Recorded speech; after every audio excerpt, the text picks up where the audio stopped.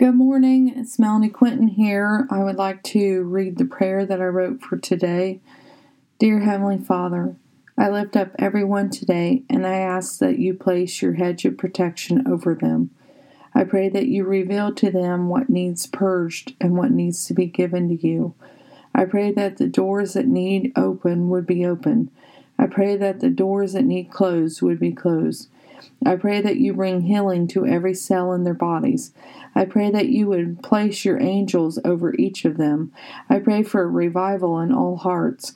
I pray that they will find you in the midst of their storms. Lord, let praise be our anthem. Lord, where there is suffering, provide relief.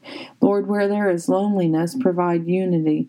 Lord, where there is confusion, provide clarity. Lord, whatever people lack, provide them with their needs met. Lord, go out before us today and provide the way. Lord, speak to the mountains in our lives and cast them into the sea. Lord, restore our brokenness with wholeness. Send forth your Spirit and kindle in us your fire. All of this in the precious and holy name of Jesus. Amen. Have a blessed day, inspired by God, on February 7th. Thank you.